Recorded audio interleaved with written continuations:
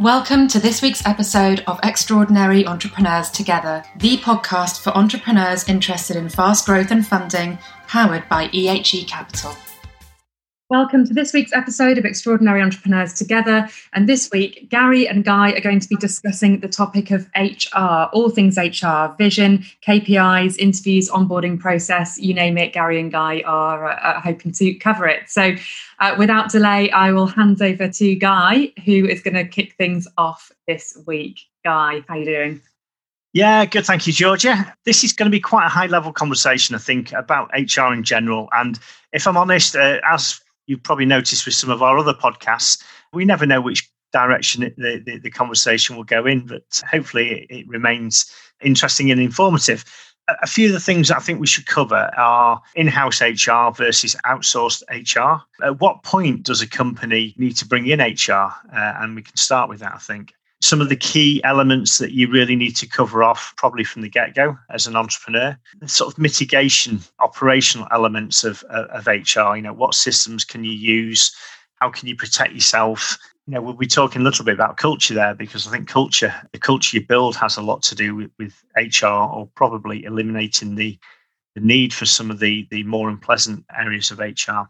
Maybe to kick off, then, we have a chat around, well, at what point, Gary, do you think that a company needs to bring in an HR person, and when do they need to start thinking about HR?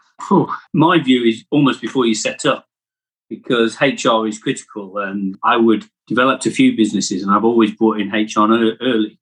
However, I do split HR into a couple of camps, if I'm honest. Quite simple. I'm a simple guy, so I have a hard HR and a soft. And I think hard HR, you've got to bring in really early. And I'd probably outsource that to begin with, as and when, but pay a retainer, because you've got to keep yourself. It's complicated. And what do you mean by hard HR? I think I know, but just for everyone listening. I'd call that sort of functional. So make sure the contracts are legal, make sure you react correctly. What's the law on this? What's the law on that? There's so many different laws now that you've got to comply with. As a company, if you don't, it's keeping you out of hot water in terms of employment and other key areas of the business. That's how I would see it. And if you don't get that right, you can because as you're starting up, there's so many key things you need to do that focused on bringing in customers, doing those sorts of things, rather than spending time with disgruntled people you haven't employed or you haven't gone through the right process. I've even seen somebody get bogged down for a week or two because somebody queried why they didn't get the job. They employed somebody else and they said, well, I was more qualified. Can you tell me why you didn't select me? And you do have to answer that correctly. And you have to show and demonstrate a process rather than any favoritism. And in that situation, there wasn't any favoritism. It's just somebody asked the question. You've got to be able to respond. So, you do need to bring them on quite early in your thinking, in my view, particularly if it's a customer-facing business. No, I 100% agree with that. I mean, I've been not that person, quite frankly. When I first started my business, I had no idea about HR, no idea about the legalities of it. And we did everything we could on the cheap. And I suspect there's lots of companies that start up like that, which maybe you can get away with for a few months with maybe your co-founder and first employee or whatever, but you very quickly need to make sure that you bring everything in line. And I think, looking back, we were lucky. We just went on the internet, found contracts that we then just basically copied and paste people's details into those contracts. And I suspect there's loads of companies that do that. But do you know what? What I found out is that hiring and I think for me, this is a place where most companies should start. Hiring a HR resource as an outsourced service is well worth the money, because it takes it off your plate. It ensures that you've got all the right legal documents in place, and it's becoming more and more prevalent. We're becoming a more litigious society, aren't we? And we're almost following in America's footsteps a little bit, which is a shame. But you have to cover yourself from that point of view. And I think the other thing to bear in mind when you're setting a company up and then you're growing it, getting it to the high growth stage and beyond, is to think about your culture and, think about making your company a place where people want to work and are happy, and you're treating everybody fairly, and all the things you said before, Gary, you're hiring a broad range of people. In my company, we had 18 different nationalities at one point, all sorts of different cultures. We had countries really that were, actually at war with each other, where people were in perfect harmony. There was no politics. The culture ensured that it was a good place to work, and that doesn't happen overnight. So the two things I'd do personally, right from the get-go, I'd involve a HR resource. They're fairly cost effective in my view, even for a startup, and they take that off your plate. And then I'd also immediately start to think about how you build culture, and how you want your company to work, and make it a really interesting and enjoyable place to work, where people can be relaxed, creative, be the best possible people they can be. I'm not disagreeing at all, actually. I think, the HR retainer is an easy one. You can $5 or $10,000 HR consultant, and generally they'll help you with the contracts and employment, leaving, and disciplinary and performance and things like that. But they're also on hand if you get into trouble. I've been in tribunals before, and they're very, very useful. To give you an idea, I'm quite happy to say the name. I've got no interest in the company other than the fact that I like them. We used a company called Peninsula, who are quite a big HR outfit based in Manchester, I believe. The cost is very much targeted at the amount of resource you're likely to need. So if you're a small company, you're not going to pay very much. And as you grow, the more employees you have, the more you're going to pay. But it's a monthly fee, so it becomes affordable when you do it like that. So they do all the upfront work. So you get your staff manual, you'll get your employment contracts, you'll get everything set up that you need to set up from a legal perspective without a large capital outlay. And you're effectively paying for it monthly. But they're also, like you say, Gary, I was fortunate in the fact that I rarely had HR issues. I don't think we call them once, but they're there if you need them. And the other thing is that as long as you followed their processes and use their documentation, they will cover the costs of any legal action, because it's entirely possible an employee will try and chance their arm and take you to court just so that they get something, which happens from time to time. They will. And I think I'd like to sort of build on your culture thinking as well. And, that's my experience. I've got a slightly jaundiced view of HR, because I've worked in organisations where they can be a little department. They never operate as a one. They always sprout into 2 and 3 and 4. And they can cause issues as they gain more power, because if you think about the interests, HR represent the interests of the company and the entrepreneur, which can be different to the employee, but they act on both sides. I always like them to estate agents, because they operate in a similar way and running with what I call the hares and the hounds. So you've got to be a little bit careful.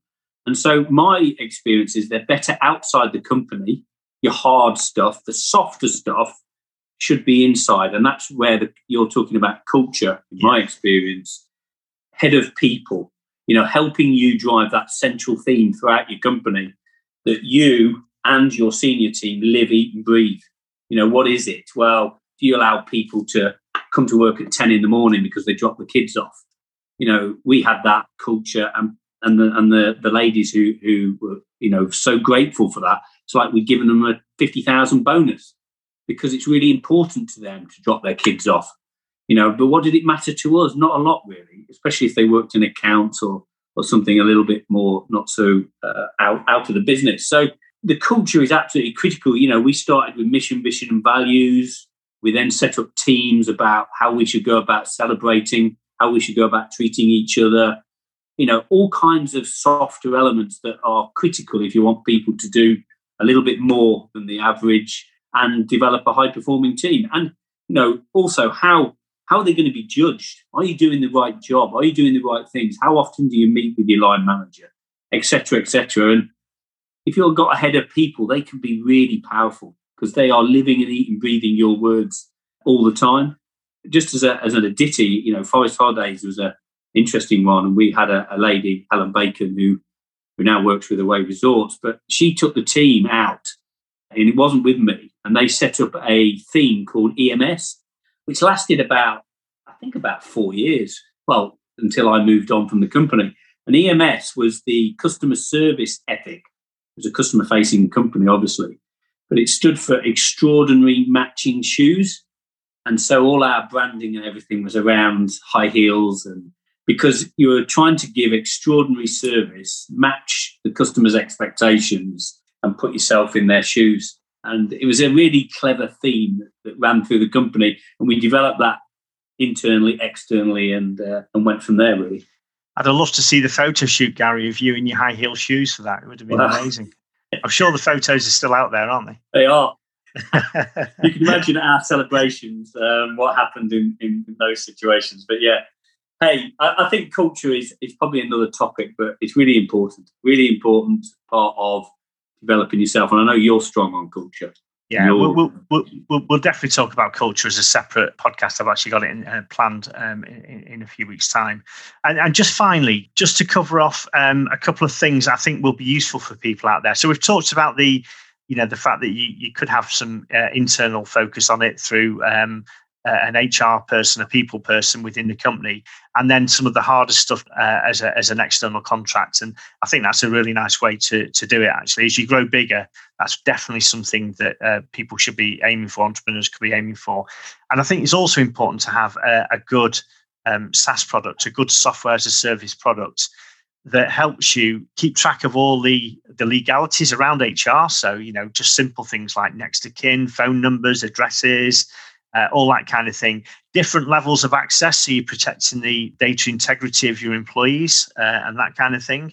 And also quite a few of the software as a service HR products now also allow you to share documentation online, invite people to events online, all sorts of stuff. And, I'm sure that, the brand that you've just mentioned, Gary, would be supported by some of these SaaS systems as well.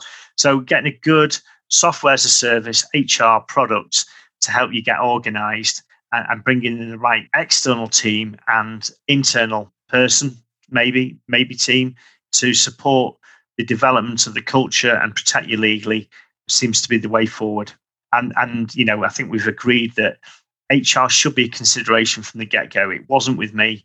It should have been. I was lucky. It makes absolute sense.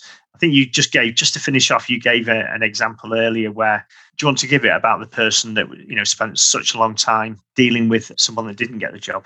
I would like to finish with a quote from somebody, and I've lived my life by this, really, and it is getting harder and harder to do because of the regulations, and I'm not probably the most PC person, as you can probably gather, but I do the right thing. And this guy, a guy called John Pratt, who is a franchise lawyer, when I was setting up a national franchise company, he said to me, I had an issue. And he said, all you got to do is look someone in the eye and do the right thing.